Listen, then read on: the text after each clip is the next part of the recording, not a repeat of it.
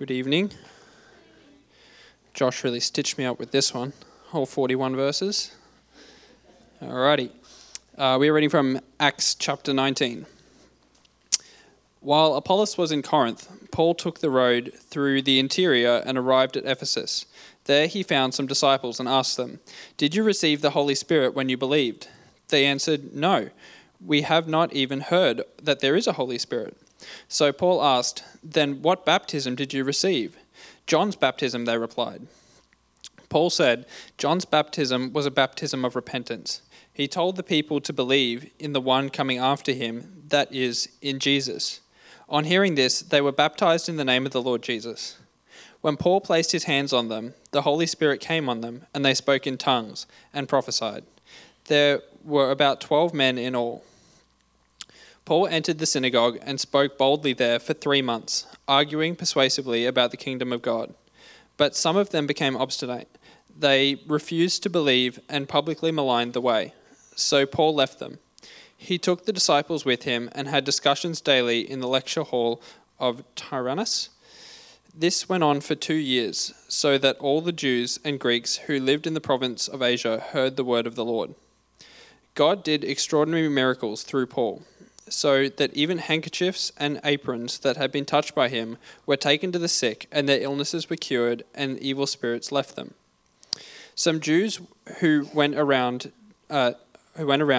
driving out evil spirits tried to invoke the name of the Lord Jesus over those who were demon-possessed. They would say, "In the name of the Jesus whom Paul preaches, I command you to come out." Seven sons of Sceva, a Jewish chief priest, were doing this. One day the evil spirit answered them, "Jesus I know, and Paul I know about, but who are you?" Then the man who had the evil spirit jumped on them and overpowered them all. He gave them such a beating that they ran out of the house naked and bleeding. When this became known to the Jews and Greeks living in Ephesus, they were all seized with fear, and the name of the Lord Jesus was held in high honor. Many of those who believed now came and openly confessed what they had done. A number who had practiced sorcery brought their scrolls together and burned them publicly. When they calculated the value of the scrolls, they came to 50,000 drachmas. In this way, the word of the Lord spread widely and grew in power. After all this had happened, Paul decided to go to Jerusalem, passing through Macedonia and Achaia. "After I have been there," he said, "I must visit Rome also." He sent 2 of his helpers, Timothy and Erastus, to Macedonia, while he stayed in the province of Asia a little longer. About that time there arose a great disturbance about the way. A silversmith named Demetrius, who made silver shrines of Artemis, brought in a lot of business for the craftsmen there. He called them together along with the workers in the related trades and said, "You know, my friends, that we receive good income from this business. And you see and hear how this fellow Paul has convinced and led astray large numbers of people here in Ephesus and in practically the whole province of Asia. He says that gods made by human hands are no gods at all. There is danger not only that our trade will lose its good name, but also that the temple of the great goddess Artemis will be discredited, and the goddess herself, who is worshipped throughout the province of Asia and the world, will be robbed of her divine majesty." When they heard this, they were furious and began shouting, "Great is Artemis of the Ephesians!" Soon the whole city was in an uproar. The people seized Gaius and Aristarchus, Paul's travelling companions from Macedonia, and all of them rushed into the theatre together. Paul wanted to appear before the crowd, but the disciples would not let him. Even some of the officials of the province, friends of Paul, sent him a message begging him not to venture into the theatre. The assembly was in confusion. Some were shouting one thing, some another. Most of the people did not even know why they were there. The Jews in the crowd pushed Alexander to the front, and they shouted instructions to him. He motioned for silence in order to make a defense before the people. But when they realized he was a Jew, they all shouted in unison for about 2 hours, "Great is the Artemis of the Ephesians." The city clerk quieted the crowd and said, "Fellow Ephesians, Doesn't all the world know that the city of Ephesus is the guardian of the temple of the great Artemis and of her image, which fell from heaven? Therefore, since these facts are undeniable, you ought to calm down and not do anything rash. You have brought these men here, though they have neither robbed the temples nor blasphemed our goddess. If then Demetrius and his fellow craftsmen have a grievance against anybody, the courts are open and there are proconsuls. They can press charges. If there is anything further you want to bring up, it must be settled in a legal assembly. As it is, we are in danger of being charged with rioting because of what happened today. In that case, we would not be able to account for this commotion, since there is no reason for it. After he had said this, he dismissed the assembly. This is the word of the Lord.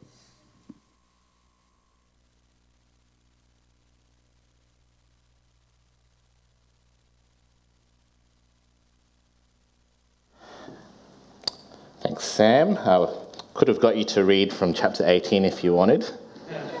Or if you wanted to come to Hertford Street a couple of weeks ago, Nehemiah chapter 7, have a look at that. You could do that one too. Good evening. It's good to join you tonight.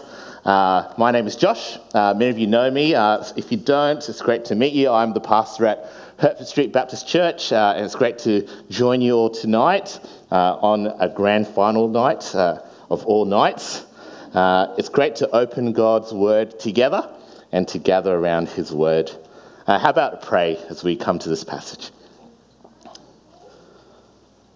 Father God, as we come to your word tonight, we ask, as we've just sung, that you would be our vision, O Lord of our heart. Lord, we pray that you would help us to focus on your voice, your word, your spirit speaking to us tonight, that we may grow and live as your people, as disciples of our Lord and Saviour Jesus Christ. In his name we pray. Amen. Well, some of you would have heard of Asbury University. It's a private Christian university in the state of Kentucky in the USA. And earlier this year, this university made the news for an unusual phenomenon. The Washington Post reported this. On February 8, students at Asbury University gathered for their bi-weekly chapel service in the 1,500-seat Hughes Auditorium. They sang, they listened to a sermon, they prayed, and nearly a week later, many of them are still there. News of the revival has also drawn students and other visitors to the campus to take part in their ongoing 24/7 prayer and worship. Now, revival is a debated term. There's some unhelpful aspects to it, but in its most helpful definition, it's a work of God stirring in people's hearts as the scriptures are taught, as Christ is held out, and it leads to an unusual but spectacular response that's felt not only in the gathering, but in the whole community around them. And this particular event lasted about 15 days. There's debate about whether this was a revival or not, about the lasting gospel impact for those involved. But as we open up Acts 19 tonight, as the gospel message, as the message of Jesus reaches Ephesus, we see what some might call a revival, a spiritual awakening. We see the gospel moving and affecting everyone and changing everything in this city. As we consider the city of Ephesus, as you begin a series focusing on Paul's letter to the Ephesians over the coming weeks, Ephesus is a big city. It was the capital of the Roman province of Asia. It boasted a stunning port and harbour, a world-famous temple, and a large theatre. We'll see in a couple slides later. Yet this city, as the gospel comes to town, as a simple and clear message of life in Jesus is proclaimed, what happens in this city is simply revolutionary. The gospel turns this big city upside down. It's a fairly large section, so we're going to be looking at this from a bird's eye view. And as we get introduced to Ephesus tonight, before you jump into Paul's letter to the Ephesian church, we're going to see 4 scenes tonight, 4 aspects from 4 different groups of people in Ephesus, where in different ways the gospel changes everything. And we're going to use that to think about what it means for us today as followers of Jesus living out the gospel in 21st century Brisbane, Australia. Well, today's passage starts, if your Bible's open, as Paul reaches Ephesus. He finds this group of people, and they look like disciples of Jesus, but they hadn't even heard of the Holy Spirit yet. Have a look at verse 1. And it happened that while Apollos was at Corinth, Paul passed through the inland country and came to Ephesus. They found some disciples, and he said to them, "Did you receive the Holy Spirit when you believed?" And they said, "No, we haven't even heard that there is a Holy Spirit." And he said, "Then into what then were you baptized?" And they said, "Into John's baptism." You see, these 12 guys here, they were baptized in John the Baptist's baptism. They probably heard about Jesus, the one that John the Baptist pointed to, but they didn't know the Holy Spirit existed. So they didn't know the events of Acts chapter 2. They're probably Gentiles because they didn't know the promises of the Old Testament either. And it's possible that they didn't even know about Jesus and the events of the cross. Either way, these 12 guys, they had a deficient gospel message. They knew John's baptism, but not who it pointed to. They were disciples, but it's not clear who they were disciples of. So Paul fills them in verse 4. Paul said, "John baptized with the spirit of repentance, telling the people to believe in the one who was to come after him. That is Jesus." On hearing this, they were baptized in the name of the Lord Jesus. And when Paul had laid his hands on them, the Holy Spirit came on them, and they began speaking in tongues and prophesying. There were about 12 men in all. You see, after Paul explains Jesus and the gospel message to these men, it's implied here that they believe. They're baptized. The Spirit comes on them. The hand laying, I think if there's any special significance, is about welcoming them into the community of believers. And as we see in some, but not in every work of the Spirit in Acts, we see a visual confirmation of the Spirit's work as people respond to the good news of life in Jesus. You see, as the gospel message hits the city of Ephesus, it changes everything for these 12 disciples, for people with some, but not all, the elements of the gospel message.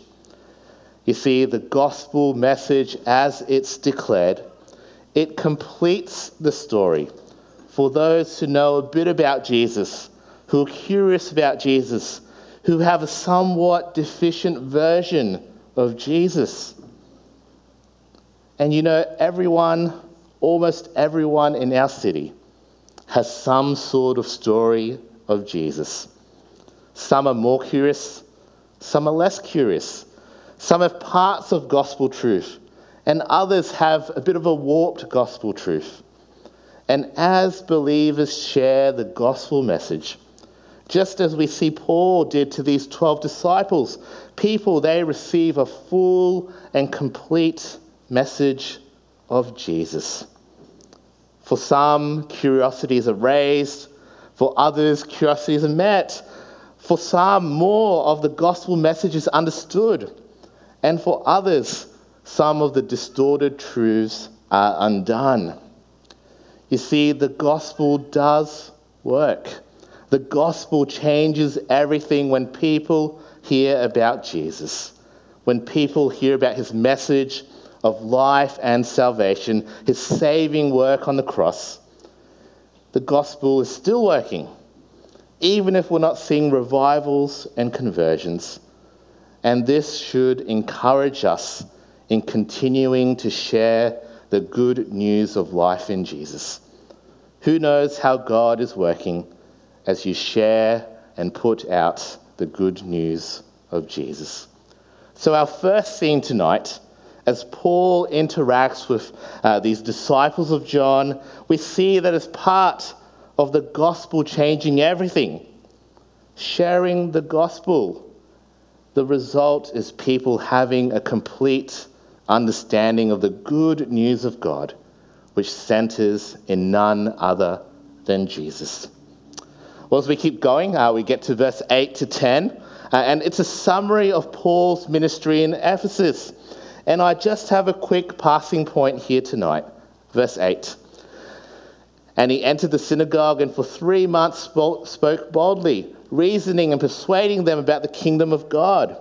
But when some became stubborn and continued in unbelief, speaking evil of the way before the congregation, he withdrew from them and took the disciples with him, reasoning daily in the hall of Tyrannus. And this continued for 2 years, so that all the residents of Asia heard the good news of the Lord, both Jews and Greeks. You see, Paul, he settles into Ephesus. He does his usual thing. He starts in the synagogue, and after opposition, he moves on. And here he sets up in what's probably like a community hall. And Luke's summary here is the result of constantly, faithfully, repeatedly holding out the message of Jesus.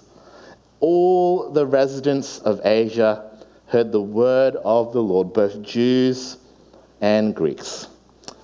You see, this is our second thing as the gospel shows up and changes everything in Ephesus.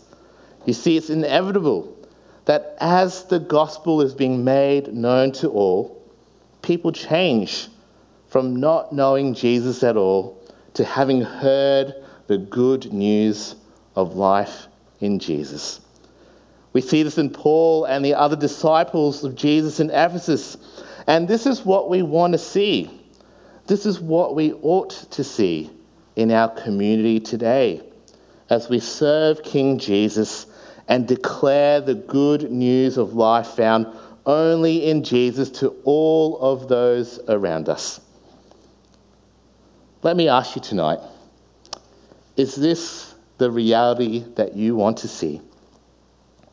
All the residents in our local community, Runcorn, Sunnybank, Brisbane South Side, having heard the good news of life in Jesus. Is this a reality that excites you, that burdens you, that spurs you on? And does your witness show this? Or does your fear or your other lesser priorities stop this from happening? You see, Paul, he obviously really wanted every single person in Ephesus to be presented and confronted with the gospel message. And I wonder if we really want this today.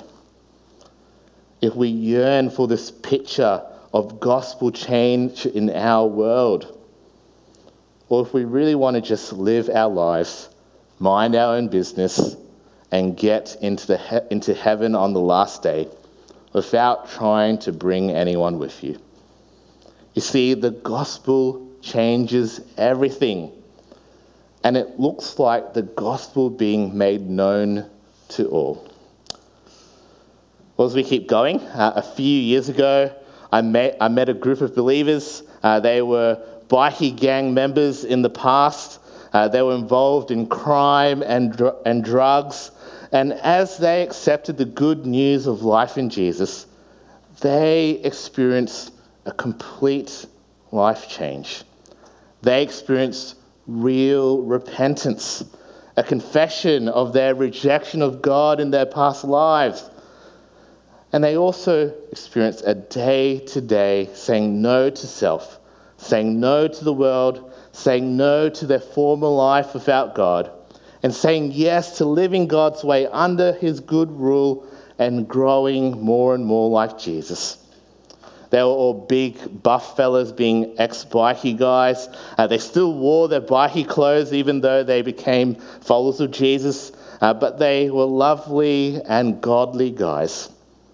And it's very stark seeing people who were obviously far from God to them being day by day, action by action, bowing their knee to King Jesus.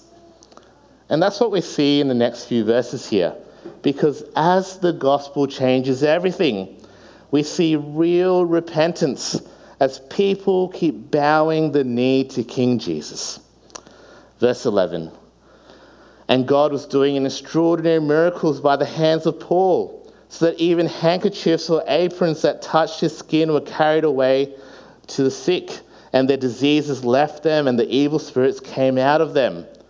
Then some of the itinerant Jewish exorcists undertook to invoke the name of the Lord Jesus over those who had evil spirits, saying, I adjure you by the Jesus whom Paul proclaims. 7 sons of a Jewish high priest named Sceva were doing this. But the evil spirit answered them, Jesus I know, and Paul I recognize, but who are you?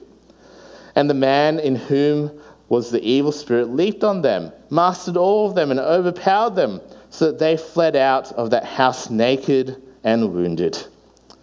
There's a lot of different things going on in this narrative that try to steal our focus.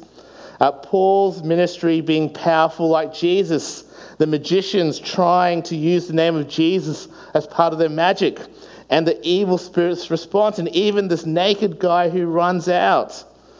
But I think the crux of the story is the end result.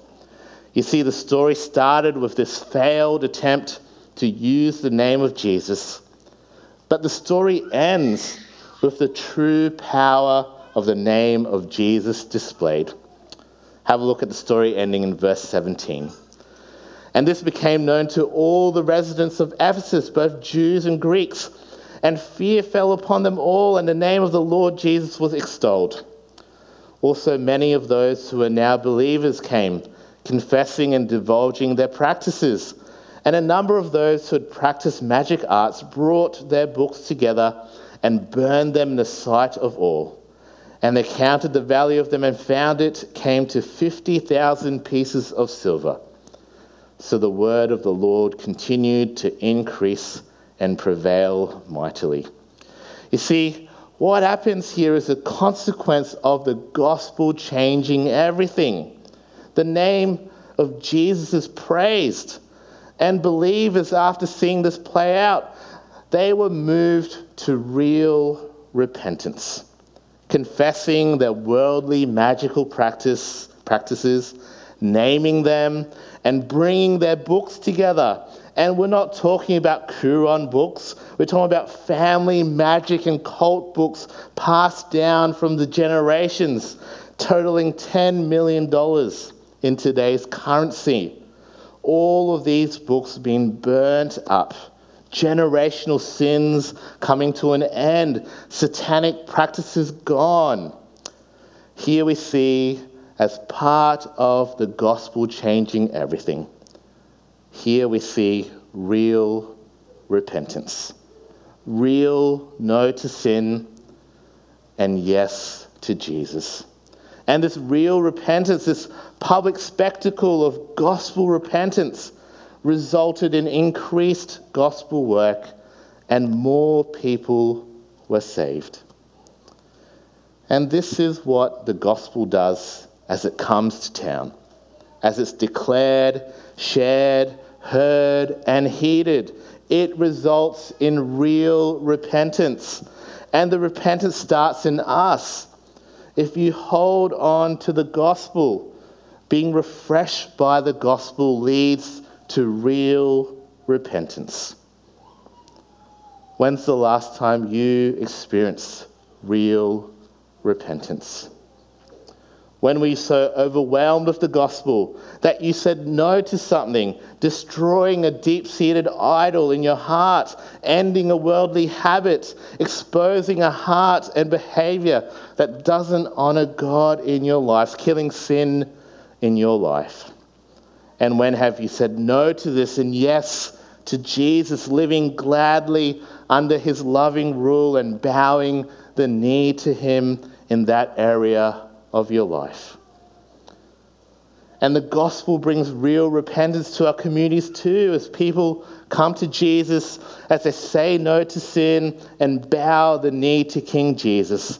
This becomes a gospel witness for more people to encounter Jesus as they see this happening.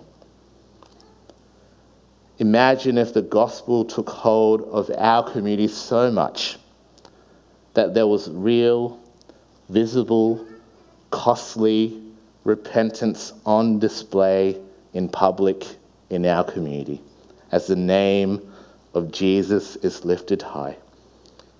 The gospel changes everything, and it results in real repentance in people's lives. Well, as we come to the last section, it's a bit lengthy. Some of you are looking at your watches, but keep your Bibles open as we skim through it really quickly. And as I read it this week, this passage, this ending section, it reminds me of a thing that we do a lot in Australia, especially on a weekend like this weekend. Sports fans gathering at the City Stadium, usually Suncorp Stadium for us, but the MCG yesterday and Accor Stadium tonight in Sydney, to yell and to scream proudly for their city sports team. Well, in Ephesus, the Christian movement, sometimes called the Way, was causing a huge uproar in the city. And it got to a point in verse 24 where this guy named Demetrius, a silver worker who made silver souvenir shrines for Artemis, gathered his mates, the Silver Workers Union, I reckon. And verse 25 starts like this. These he gathered together with the workmen in similar trades and said, "Men, you know that from this business we have our wealth. And you see and hear that not only in Ephesus, but in almost all of Asia, that this Paul has persuaded and turned away a great many people, saying that gods made with hands are not gods. And there's danger that not only this trade of ours might come into disrepute, but also that the temple of the great goddess Artemis may be counted as nothing, and that she may even be deposed from her magnificence, she whom all Asia and the world worship." You see, Christianity, the gospel, was causing such a stir, changing everything in Ephesus, that these silver souvenir makers, they were worried about their decline in sales and income, because more Christians meant less temple visitors, resulting in less dollars. And they were worried that the great city of Ephesus with its magnificent temple would become nothing. So this Silver Workers Union, they do what they do best. They protest. They get on the streets, they build up a crowd, and they beeline their way to the city theatre, the one that can fit 25,000 people in the heart of Ephesus. Not only this, but they somehow grab Gaius and Aristarchus, two of Paul's missionary friends. And while Paul wanted to join the fuss, the disciples and some of the regional rulers urged him not to go. Verse 32, if you have a look, it sounds like the protest, it turns into a special city meeting, but it had no order. People had no idea what was happening. And it's possible that some of the Ephesians wanted to hear from the Jews. But when their appointed leader tried to speak, the crowd got rowdy. They sound like Aussies. They shouted out for 2 hours, the pride of their city, "Great is Artemis of the Ephesians." You see, the gospel really does turn everything upside down and change everything when it comes to town. And the section ends with the city clerk, leader of the city, calming this meeting down with a carefully crafted speech, affirming the pride of Ephesus, but also affirming a sense of tolerance and peace, because any disturbance of peace would have attracted the eye of the Roman emperor, which was never a good thing at this time. But what we see here is the gospel changing everything. It's turning the city upside down, causing a stir, exposing and confronting the idols of the people: Artemis, money, and national pride. And as the gospel changes everything today, it does the same work today as it did then, exposing our idols. It does this for you individually, from the first time you hear the gospel message to the 1,000th time, exposing the idols in your heart. And the gospel does this in our community too, as the good news goes out and shared, exposing the deep-seated idols of our society, whether it be success, security, comfortability, being loved, family, materials, wealth, pleasure, love, power, on and on. What are the idols of our society? Well, it's easy to say, but it's harder to own. Tim Keller has a great book called Counterfeit Gods, written to a more general American audience. But I think these are two big idols that the gospel exposes in Brisbane, Australia. In us, in our community, as the gospel goes out and is shared. And the first one is selfism. Me. Self is king. You do you. You determine your own identity. And it's seeped into our churches too, masquerading as godly teaching. Have your best life now. Be true to yourself. And the second is rest and recreation. It's the Aussie lifestyle. Feed up, looking for the next adventure, seeking that over and above, regularly gathering as God's people. Isn't it sad that regular church attendance is classified as once a month? What an indictment on our generation today. You see, as the good news of life in Jesus is shared, as people become serious about living for Jesus, the gospel changes everything. It exposes our idols and the idols of our community. It's going to cause an uproar, and we want this to happen. We want to see idols upended and placed under the lordship of Jesus as the gospel spreads in our community. Imagine in our communities today, the gospel causing a stir, that bookstores have a stocking issue because the self-help books aren't selling, but Bibles are out of stock and supply isn't meeting demand because people, they want to hear more about God and the good news of Jesus. Imagine the gospel causing a stir because kids can't make it to training night for their sports clubs, and the shopping centres aren't being filled on Thursday night because churches were holding evangelistic courses on weeknights, and so many parents and even teens were committing to them instead of going to their sports training.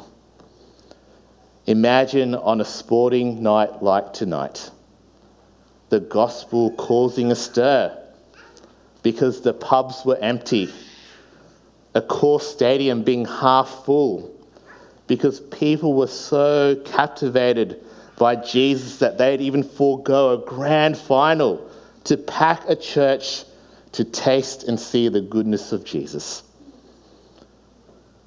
And just to think about ourselves for a moment too. We love seeing this happen in people's lives. Stories of conversion, of radical life change as people meet the risen Lord Jesus. But I wonder if we need to think about ourselves tonight. Is this the radical life change that we need? The gospel to expose my own big idols, your own big idols, whether it's love or success, wealth or pleasure, whether it's selfism or rest and recreation. Maybe you need to do business with God tonight as the good news of Jesus exposes the idols in your life, just as Scott prayed before. Maybe you need to get ready for this to happen as you journey into Paul's letter to the Ephesians, as you dig into what it means to be united to Christ over the coming weeks and months. In 1904, Wales experienced a great awakening of God. It began in local churches just like ours, as people prayed, as the gospel was shared. And just like in Ephesus, in 1904 and 1905, the gospel changed everything in Wales. Can you imagine 100,000 people came to Christ and joined churches in those 2 years? Judges had no cases to try. Policemen had no work and became church choir singers instead. Drunkenness was cut in half. Pubs were declaring bankruptcy. Minors stopped swearing. Illegitimate birth rates dropped. You see, the gospel really does change everything. When the good news of Jesus moves in our community, people are saved, lives are changed, the clear and complete message of Jesus spreads, confession and repentance happens, and idols are exposed. You see, it's not anything magic or secret, it's the simple yet revolutionary message of Jesus. It turns ourselves, our churches, and our communities upside down. We see this in Ephesus. But if it's not happening, maybe this is part of God's mysterious work and timing. But it's worth asking yourself, is the gospel taking hold of you? Is the good news of life found in Jesus alone, that in Christ your sins are forgiven and you look forward expectantly to eternal life, is that good news taking hold of you? Coincidentally, Jesus speaks these words in Revelation to the church of Ephesus. Words that are worth us reflecting on tonight as we finish off. But I have this against you, that you have abandoned the love you had at first. Remember therefore from where you have fallen, repent and do the works you did at first. The gospel changes everything. But is the gospel taking hold of you? Well, let me challenge you tonight. Find your love for Jesus. If you feel you need to, repent of your lack of love for Jesus. And let that love for Jesus overflow into a boldness to see the gospel take hold of you. And to take hold of you so much that it takes hold of the community around us. The gospel changes everything. The good news that Jesus is God's King. That through the cross, Jesus has made us right with God. This good news, shared, it shakes and stirs and turns our communities upside down. This is the good news that our world that's lost without Jesus needs to hear. Would you pray that the gospel would work this way in our lives, in our churches, and in our community for the glory of Jesus? Let's pray. Father God, your good news of life in Jesus changes everything. It turns lives and communities and cultures upside down as people bow their knee to King Jesus. Father God, please do this gospel-changing work in our lives today. And please work the gospel in our community, in Brisbane, Southside, in the community around Sunnybank District Baptist Church and Hertford Street Baptist Church. We ask that you'd save souls, change lives, bring repentance, break idols, and let your good news go forth. We ask all these things in Jesus' name. Amen. Thanks, Josh. Don't rush off. Hang around and have a chat. Don't forget to sign up for the